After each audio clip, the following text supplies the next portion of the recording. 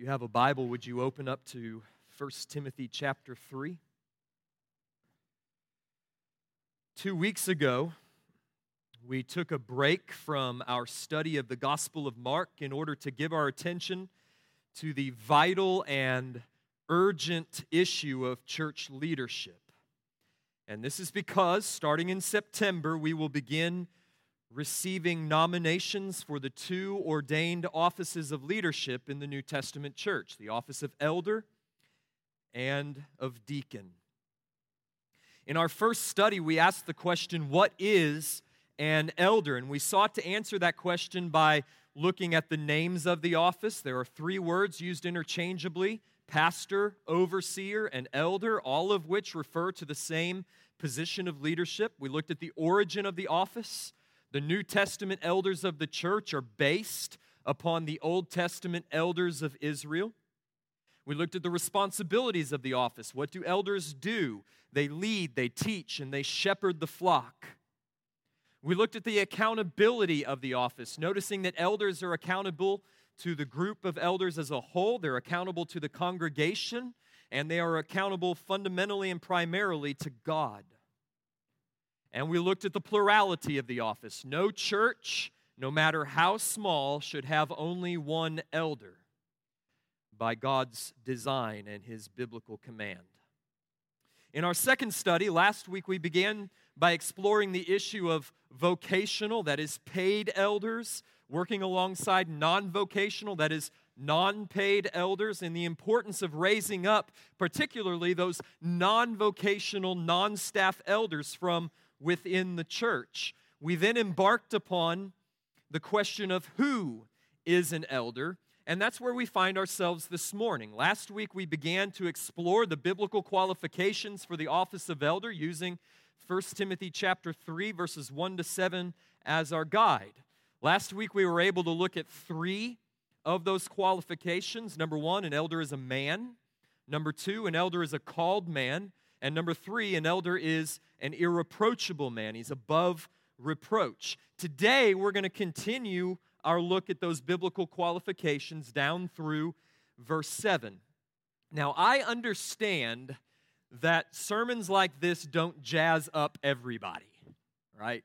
This is not your favorite subject to deal with. This is probably some of you are probably waiting for us to get through these months of August in order to get back into the Gospel of Mark, and I understand that.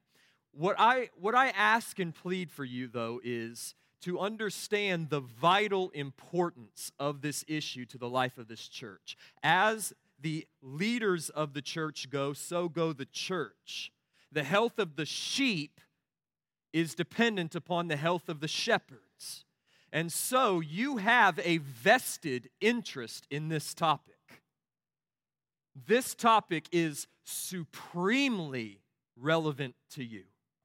So I want you to challenge yourself, challenge your own brain as we go through this and think through these issues of qualifications, knowing that just the mere act of sitting and listening and considering and then finally praying that God would raise up these kind of men, just by doing that, you are building into the health of this church.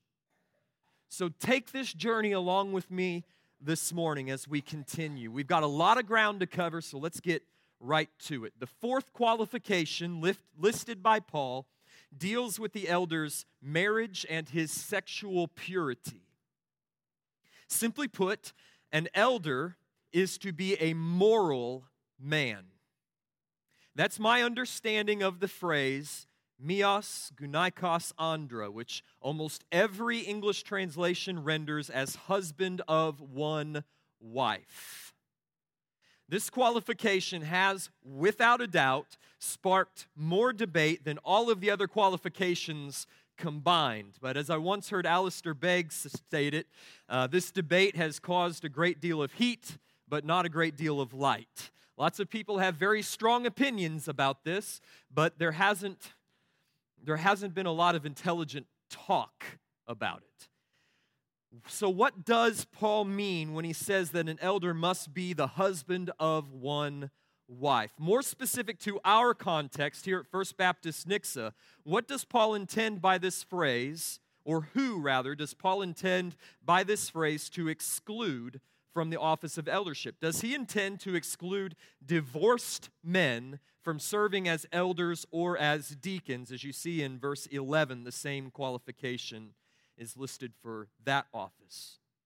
With the amount of ground that we need to cover this morning, I don't have time to answer this question in the detail that it demands, but I have written a short position statement on this topic in which I give 9 reasons why divorced men are not necessarily disqualified from serving as an elder or a deacon. I've made those copies available. There's only 25 of them. I can make more, but I didn't want to be overly ambitious.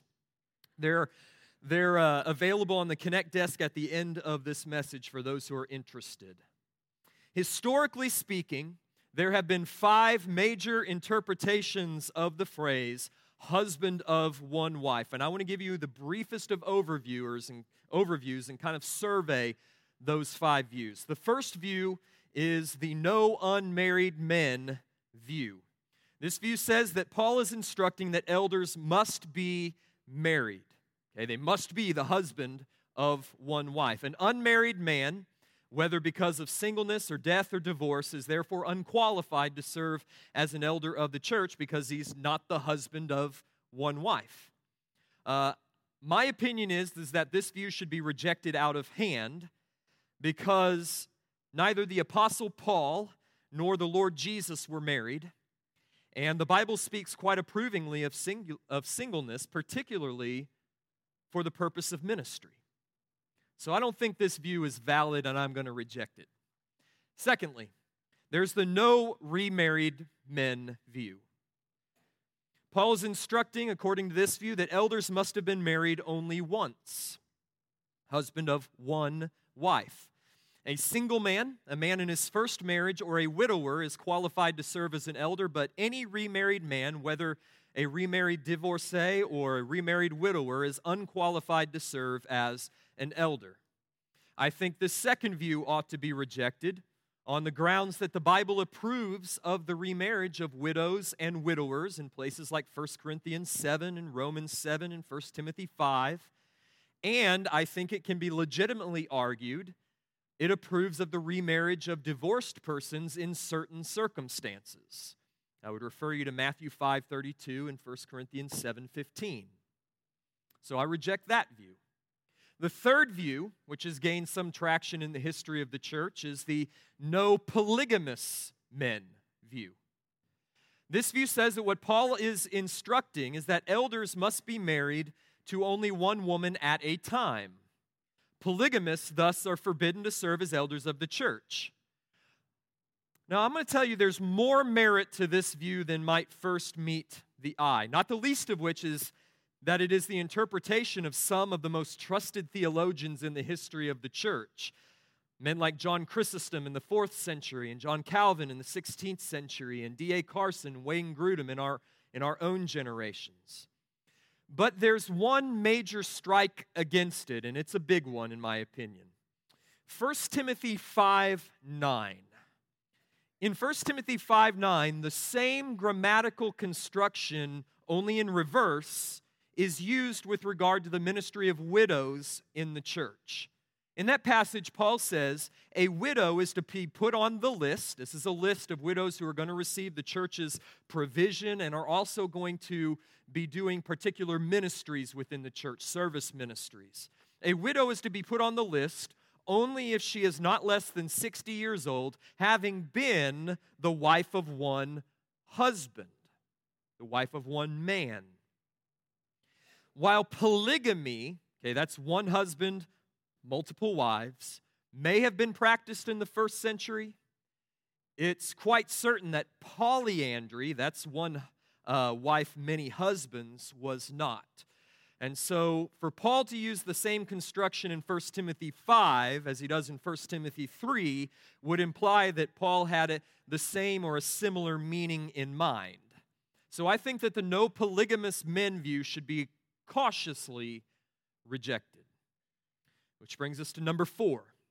no divorced men. This view says that what Paul is forbidding is divorced men serving as elders. Remarried widowers, however, are qualified to serve as elders. This was the dominant view in generations past. This was the dominant view in the church that I grew up in, probably is the dominant view in the churches that you grew up in. However, from my perch here at First Baptist Nixa, I see the influence of this view waning across the evangelical landscape. For instance, I have somewhere in the neighborhood of 10 commentaries and even more books that are written on the issue of eldership. And I think only one of maybe 10 to 15 books advocates for this view, and it does so rather reservedly. So I see this view kind of waning out of the evangelical picture. In favor of this view, 3 reasons are often cited. 3 arguments are often cited. Argument number 1 is that the Bible consistently condemns divorce and remarriage, except in the case of adultery, Matthew 19:9, and abandonment by an unbelieving spouse, 1 Corinthians 7:15. Therefore, this view states, to ordain a divorced elder would be to condone what the Bible condemns. Okay, that's argument number 1. Argument number 2 says, you know what? We live in a society in which divorce is rampant. Half of all marriages end in divorce, which is not so different than it was in the first century in both the Jewish and the Greco-Roman cultures. Therefore, so says this view, the church must maintain the standards of biblical marriage and set an example for the culture by only ordaining as elders those men who have never been divorced. And then argument number 3 is that the Bible clearly says that an elder must be the husband of one wife, and a man who is divorced and remarried is the husband of 2 wives. Those are generally the arguments that are put forward in defense of the no divorced men view. Now, I don't hold this view, and I'm going to give you about 5 counterpoints to those arguments. Okay? So just follow through with me. By the way, don't give yourself a stroke trying to take notes. This is in that position paper in the back if you're interested in checking and tracking down the cross references. All right, against this view, I want to make 5 counterpoints. Number 1, the qualification husband of one wife is given in the present tense, as are all of the qualifications in this passage. I want you to remember what we established last week, that Paul is painting a present portrait of an elder and of a deacon, not a past portrait, not even a lifetime portrait. To be consistent, therefore, if we forbid divorced men from serving as elders or deacons, we must also forbid former drunkards, as well as men who were formerly greedy or formerly impatient or formerly given to violence, or men who have at any time in any way failed to live above reproach. That would be the consistent hermeneutic. In short, if we're going to say that no divorced men can serve in the office of elder and ignore the present tense of these qualifications, then we're going to have to exclude everyone with a sinful past if we're going to be consistent all the way through. But this would be a denial of the very gospel that the church is called to proclaim. Surely, I made the case last week, we need to interpret the qualifications for leadership in the New Covenant church in light of the New Covenant gospel, which is the foundation of the church. Counterpoint number 2. The argument which says that the church needs to uphold biblical standards for marriage only by ordaining elders and deacons who have never been divorced, I think that runs into the same problem of inconsistency. Should the church uphold the Bible's standard for generosity by ordaining only those men who have never been greedy? Should the church uphold the Bible's standard of self-control and moderation by only ordaining those men who have never been alcoholics or gluttons or drug addicts? I mean, where do we draw the line in terms of consistency? Counterpoint number 3. If the Bible allows for divorce and remarriage in the case of adultery, Matthew 19, and abandonment, 1 Corinthians 7, and other places, then it is inconsistent for the church to forbid biblically divorced and remarried men from serving as elders or deacons because their divorce and subsequent remarriage is not sin and therefore does not render them, or does not disqualify them, rather, from being above reproach. They haven't sinned. So how are they not above reproach, which is the driving characteristic for both elders and deacons? I would ask you the question of what sin has the victim of adultery or abandonment committed in order to bring reproach upon himself? Counterpoint number 4. If Paul had wanted to exclude from leadership any man who has been divorced, he could have easily have said something like, having never been divorced, or having never divorced his wife, or having been married only once, or any number of different constructions, and he would have cleared up all confusion. The problem is that he doesn't say that. In fact, though he uses the word elsewhere in his writings, neither of the Greek words for divorce, apoluo or chorizo, neither of them occur anywhere in this passage. Counterpoint number 5. To say that a divorced and remarried man is now the husband of 2 wives is doubtful at best. The Bible doesn't speak that way. Remarriage to a different spouse, by definition, severs the previous marriage bond. Deuteronomy 24, I would list as a reference for that. Or what about John 4? You remember Jesus' conversation with the woman at the well where he says, "Go call your husband." And she says, "I don't have a husband." Here's what Jesus doesn't say. He doesn't say, "You're wrong. You have 5 husbands." What does he say? No, you're correct in saying you don't have a husband. You have had 5 husbands, and the man you have now is not your husband. So he makes a distinction in these marriages. This is especially evident, I think, in the case of those who have been lawfully divorced due to their spouse's immorality. Why else would Jesus make an exception, like except for immorality, when equating remarriage with adultery, unless divorce due to marital unfaithfulness effectively severed the marriage covenant? Therefore, the remarriage in such cases is not adulterous, which is what Jesus says. In summary, I believe the no divorced men view ought to be rejected due to its numerous exegetical, that is, textual, and logical problems. In fact, I think that those who would forbid all remarried men, this was Tertullian's view and the view of several church fathers, I think they're actually more consistent than those who hold to this view.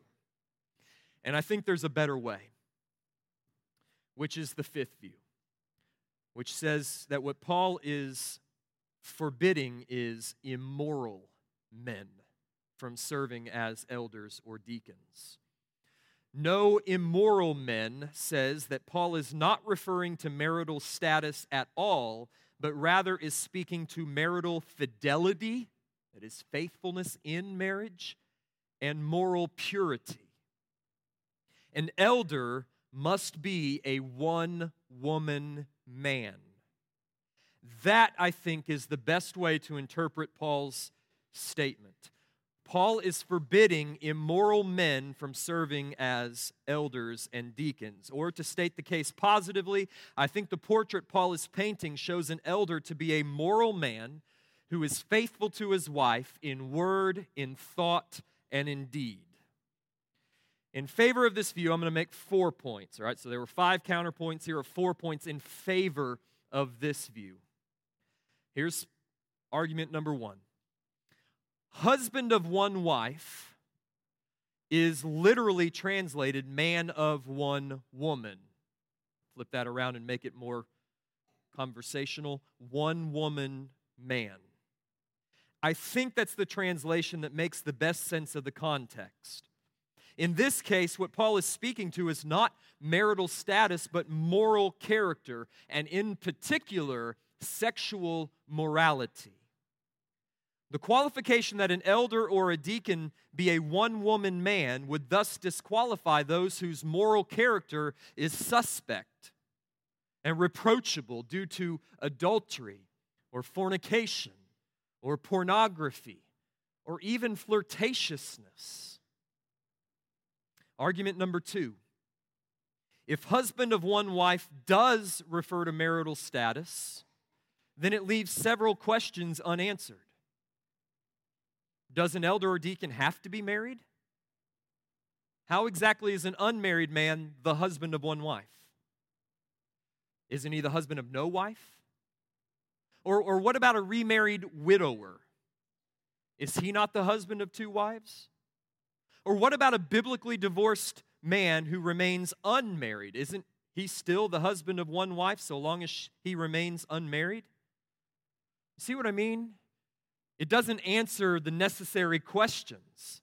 But on the other hand, if Paul meant that an elder or deacon must be a one-woman man, then I think his point is abundantly clear. An elder or deacon must be a man with an exemplary reputation of marital faithfulness and sexual morality. Argument number 3, and I think this is the strongest one in my view. 4 times in Paul's letters, 1 Corinthians 5, 6, Galatians 5, and Ephesians 5.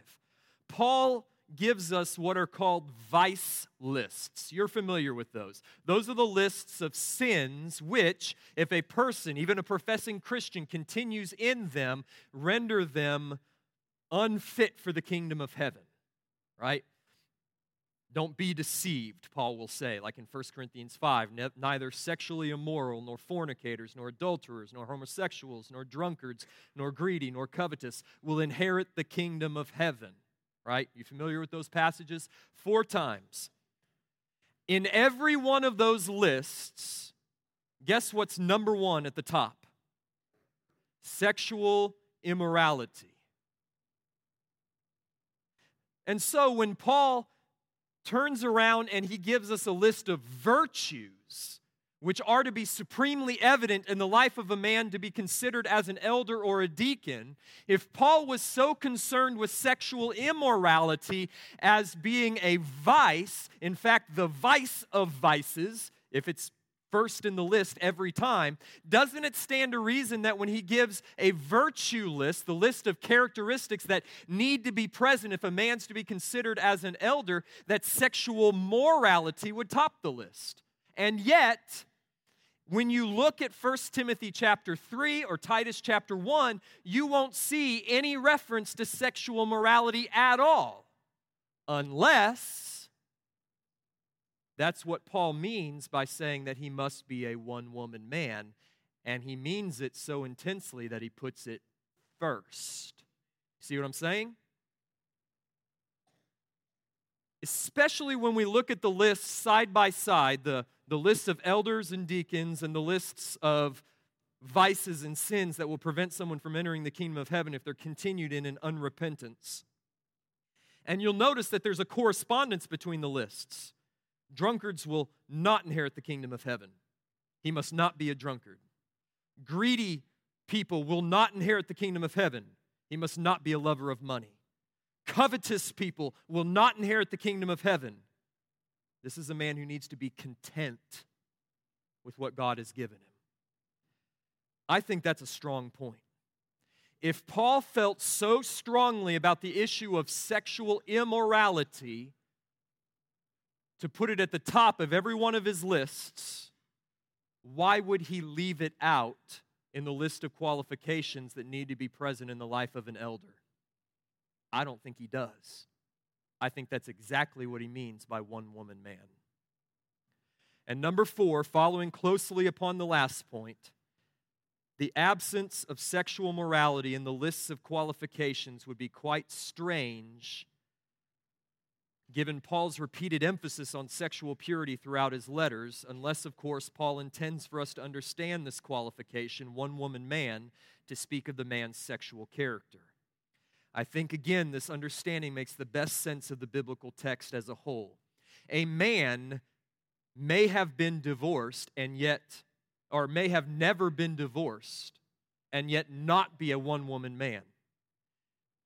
You can not be a one-woman man and have a blameless marital record. Consequently, a man may have been divorced and now be a one-woman man. So who is disqualified from serving as an elder or a deacon in light of the phrase husband of one wife, or as I like to translate it, one-woman man? What are we looking for? We're looking for a man who is faithful to his wife, who has a long established record of sexual morality and purity, and who is absolutely committed to his marriage vows. That's what we're looking for. He needs to have a character of one-woman man built not over months, but over long years. That's why I stress that divorce does not necessarily disqualify a man from serving as an elder or deacon. The circumstances of the divorce may indeed disqualify him.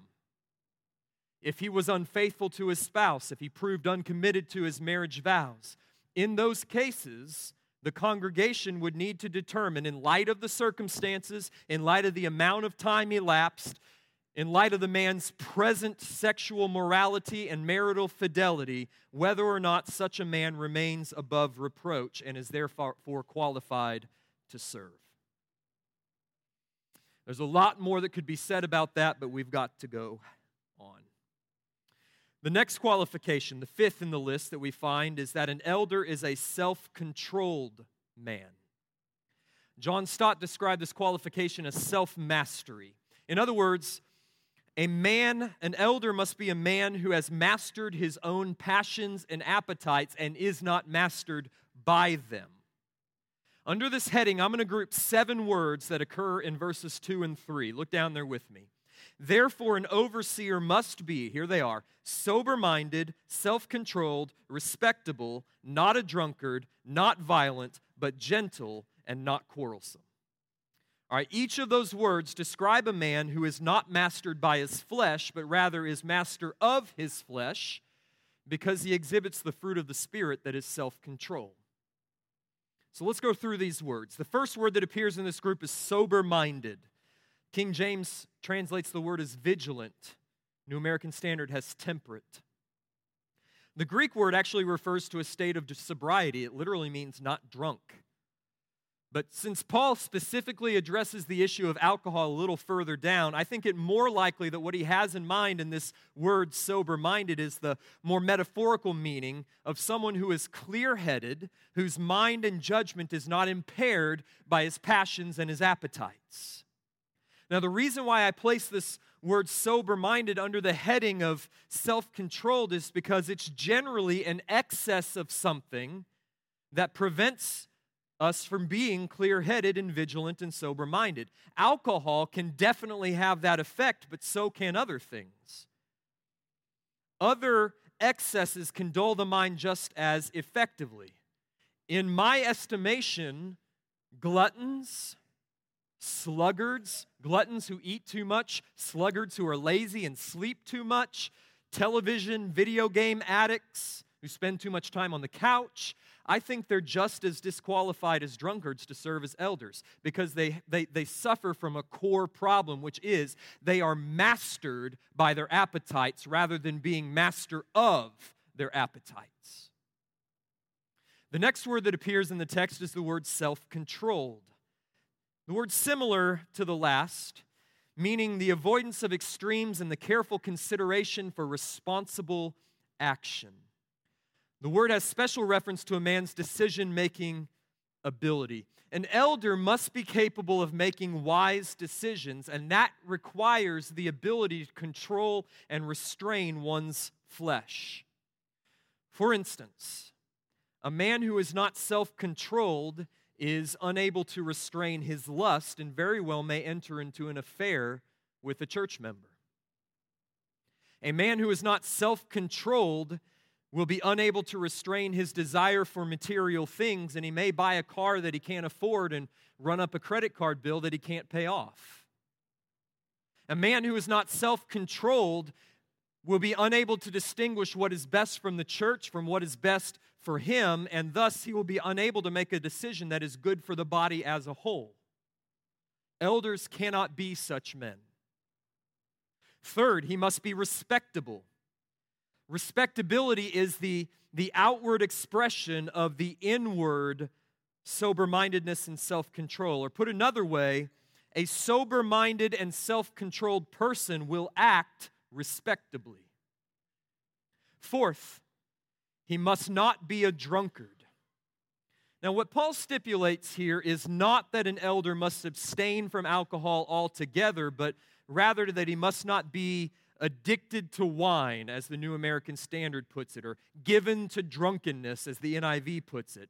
The Greek word is par oinos. Par alongside of, oinos is wine, one who sits long beside wine. You get the image of a guy who's just slumped over the bar, inebriated, intoxicated, indecent.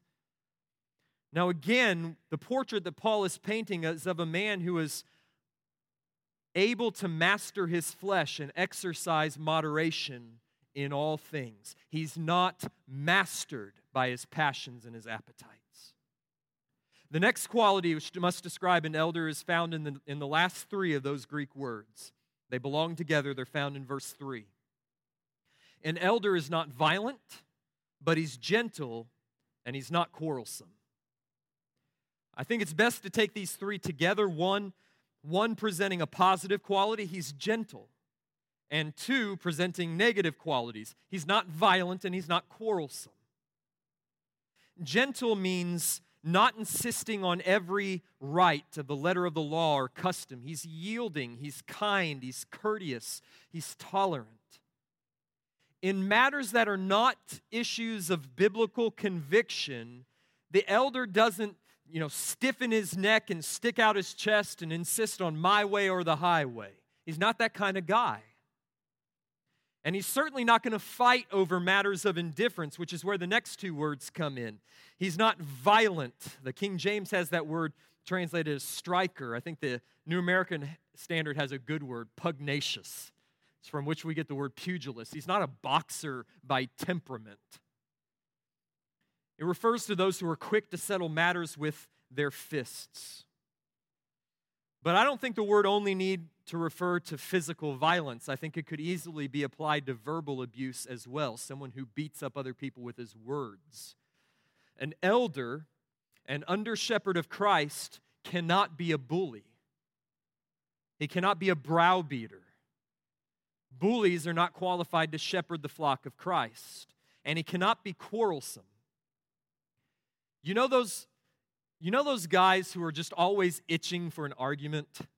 They're always longing for a fight or a controversy. It's like that just really gears them up and stokes them up. Yeah, elders can't be those guys. Contentious, argumentative men do not make good elders. They make good heretics, according to 1 Timothy chapter 6, verses 4 and 5.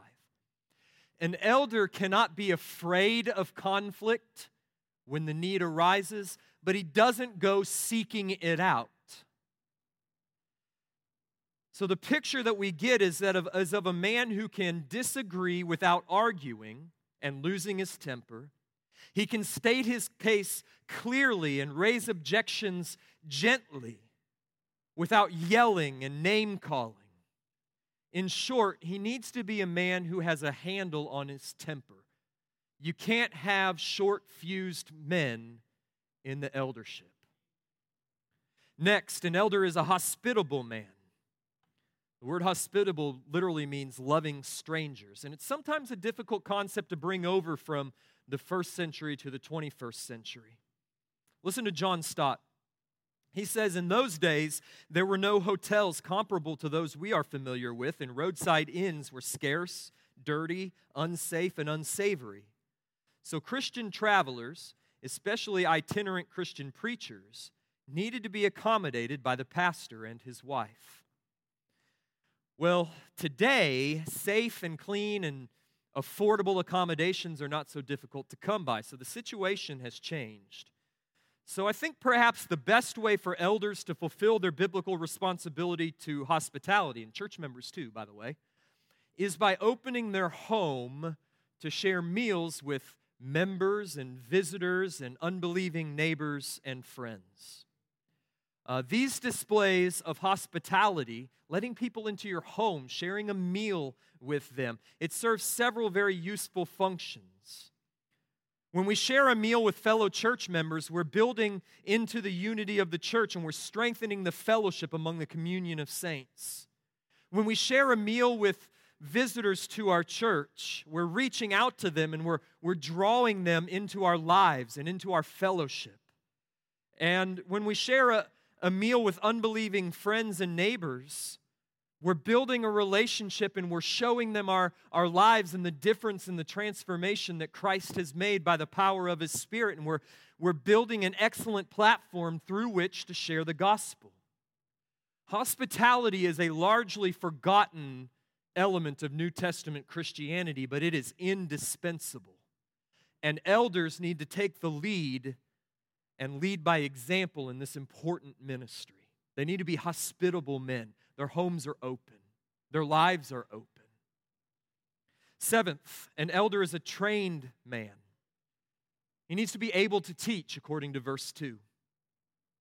One of the elder's primary functions and responsibilities within the church is as a teacher of the church, and so it only makes sense that he need to be able to fulfill that responsibility. This is an extremely important qualification, but it is so often neglected by churches, as evidenced by the doctrinal shallowness or even doctrinal error that characterizes so many congregations. In so many churches, the sheep are weak and malnourished because their shepherds are unable to feed them adequately.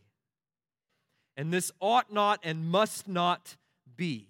A church must insist upon elders who are capable and qualified teachers. See, I'm afraid that what has happened over the years is that too many churches have confused able to teach with willing to teach. And consequently, they have pastors and elders who are willing to stand before the congregation and preach, but are unable to accurately handle the word of truth. And it's dangerous.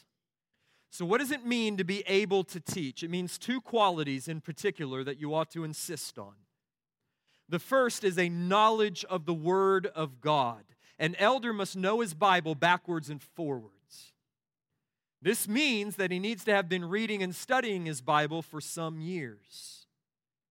He must know the Bible's content, and he must be able to fit that content together into a comprehensive and cohesive biblical theology. It doesn't mean that he needs to have a master's degree from a seminary. I think that's a really good idea for a church to require from the man who's going to be the primary preacher and teacher of a congregation. But not all elders need have formal theological education. But in order to be competent to teach the Word and to offer counsel according to the Word, they need to know the Word and be deeply rooted in biblical theology. Which means that an elder needs to be a man, no matter his educational credentials, he needs to be a reader and a thinker. So if you're trying to think of a man who might possibly be qualified as an elder in this church, you need to think of guys who are reading books. You need to think of guys who are thinking deep thoughts. But secondly, he needs not only know the Word of God, he needs to possess the ability to communicate the Word of God effectively. When you hear able to teach, I don't want you to think only or even primarily of what I'm doing this morning behind a pulpit in public worship. Elders teach in a multitude of ways that do not take place in this setting. Elders teach anytime they meet with a doubting believer and tell them the gospel and help them to gain confidence and assurance in the faith. Elders teach anytime they counsel with a sinning member and they show them and demonstrate from the Word of God that such an action is inconsistent with the Christian faith. Elders teach when they answer a question from a member about a passage of Scripture, about something that was said in the Sunday sermon. They teach when they prepare a candidate for baptism. They teach when they lead the Connect to Membership class. And in all of these modes and methods and manners of teaching, however, they need to have a thorough knowledge of the Bible, and they need to have the ability to communicate that clearly and effectively to others. When Paul wrote to Titus about the qualifications for elders, he put these two together, and he said, an elder must hold firm the trustworthy word is taught. There's the knowledge. So that he may be able to give instruction, there's the communication, in sound doctrine, and also to rebuke those who contradict it. Elders are teachers, and therefore they need to be able to teach. Eighth, an elder must be a contented man. Verse 3 says he cannot be a lover of money. Now I chose the word contentment because Paul held contentment to be the opposite of greed. The very quality Paul says must not characterize the elders of the church. Now, there was a problem in the church at Ephesus. Ephesus is where Timothy was located. It was the church that was going to be receiving this letter, 1 Timothy. There was a problem. Evidently, there were some within the church who were in the ministry for money. In fact, I want you to turn over to chapter 6 with me. Just flip over one page. Paul writes to Timothy and to the Ephesian church, and he says that there are some in the church who are depraved in mind and deprived of the truth, imagining that godliness is a means of gain. But godliness with contentment is great gain. For we brought nothing into this world, and we cannot take anything out of this world. But if we have food and clothing, with these we will be content. But those who desire to be rich fall into temptation and into a snare and into many senseless and harmful desires that plunge men into ruin and destruction. For the love of money, there's that same phrase, for the love of money is the root of all kinds of evils. And it is through this craving that some have wandered away from the faith and pierced themselves with many pangs. But as for you, O man of God, flee these things. The Bible, God, through Paul, calls every believer to a life of contentment, and elders need to be examples of this contented lifestyle. Here's what I think this means. I think it means that an elder should be one who lives simply, not in luxury, generously. He works in order to give, not in order to get and accumulate all these treasures and toys. And finally, he needs to be a man who lives within his means. Meaning, one of the first things that I'm going to ask somebody if I get a nomination for elder is, how much consumer debt have you got? He needs not be burdened by overwhelming consumer debt. And thereby, he can provide an example to the rest of the church.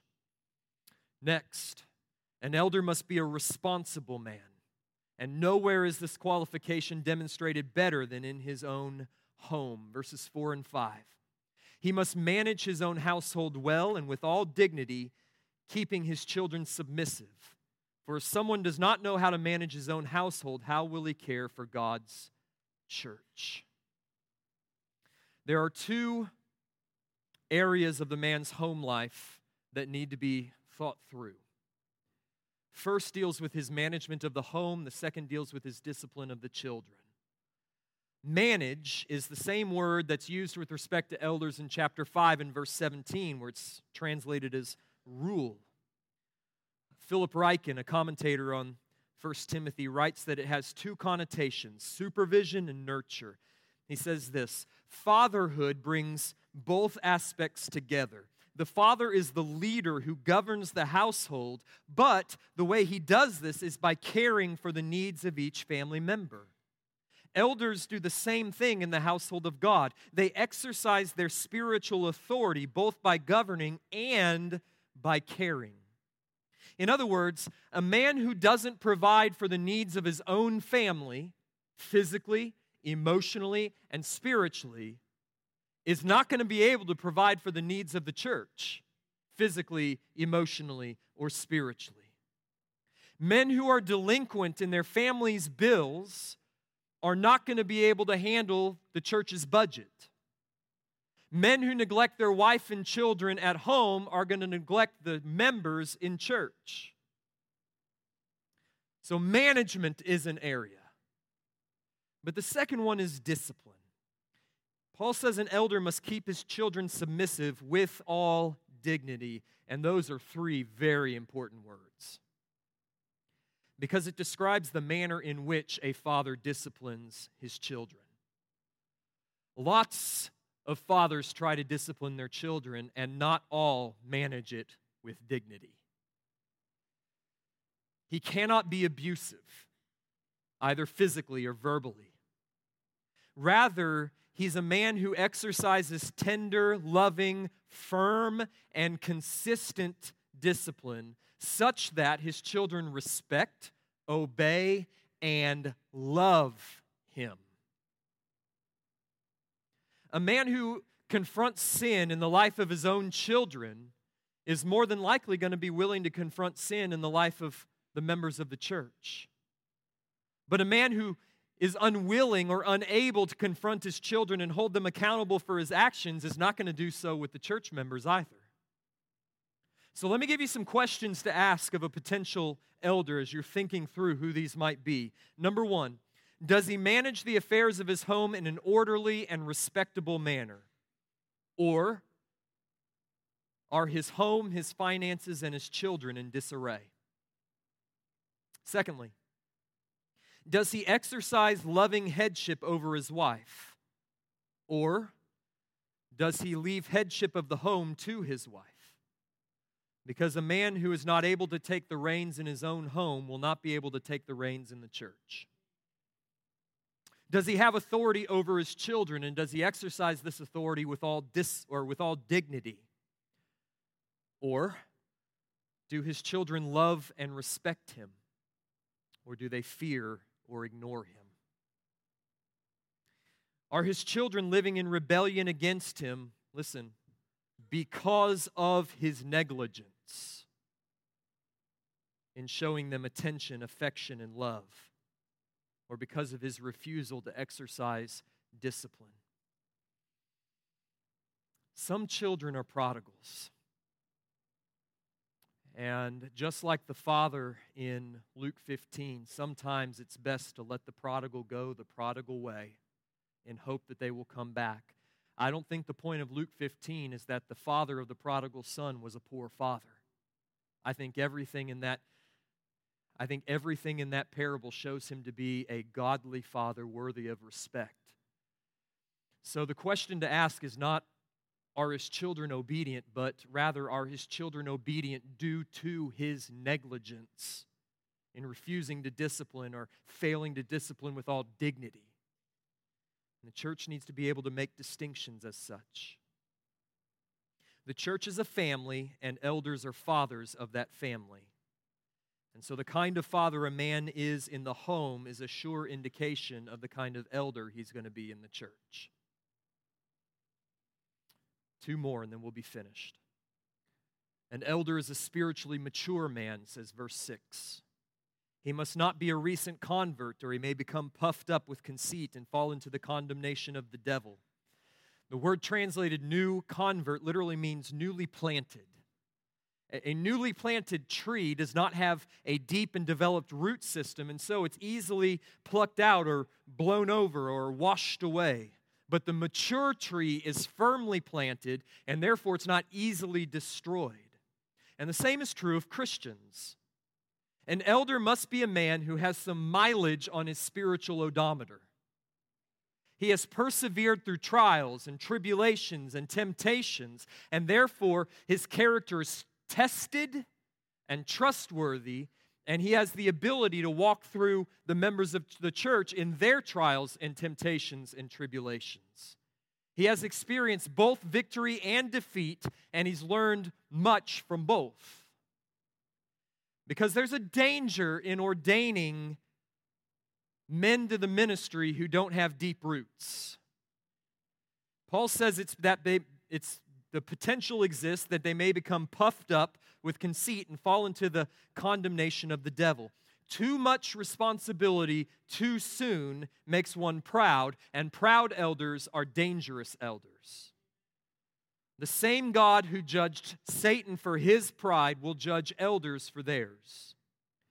So biblical eldership carries with it a requisite humility which only comes from years of the Holy Spirit teaching you that you're not as awesome as you think you are. So how mature must elders be? Well, Paul doesn't specify, and that's for good reason. What is important is not the number of years since one's baptism. Rather, what matters is the Holy Spirit's sanctifying grace at work in his life, forming within his heart Christ-exalting, cross-focused, gospel-centered humility.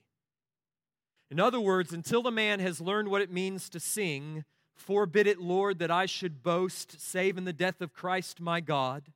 My richest gain I count but loss and pour contempt on all my pride," like we sang this morning, he's not fit to be an elder.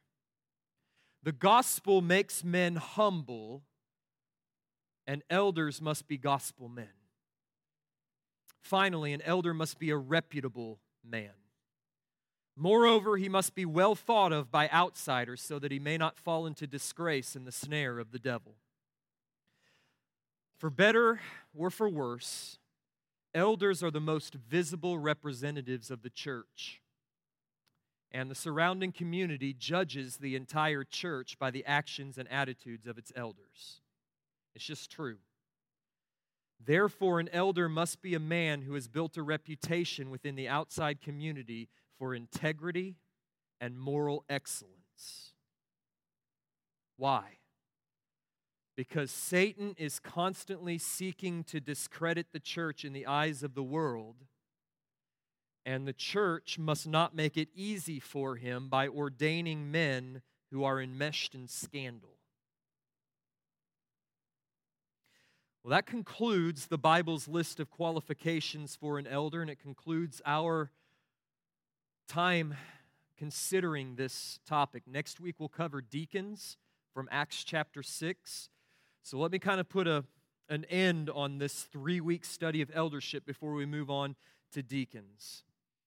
An elder must be, let's roll through these. You can just watch on the back of your bulletin. He needs to be a man. He needs to be a called man. He needs to be an irreproachable man. He needs to be a moral man, particularly with regard to his sexual character. He needs to be a self-controlled man who has mastered his passions and appetites and is not mastered by them. He needs to be a hospitable man whose home and life is open. He needs to be a trained man who is able to teach, who knows the Word of God and can communicate it effectively to others. He needs to be a contented man who lives simply and within his means.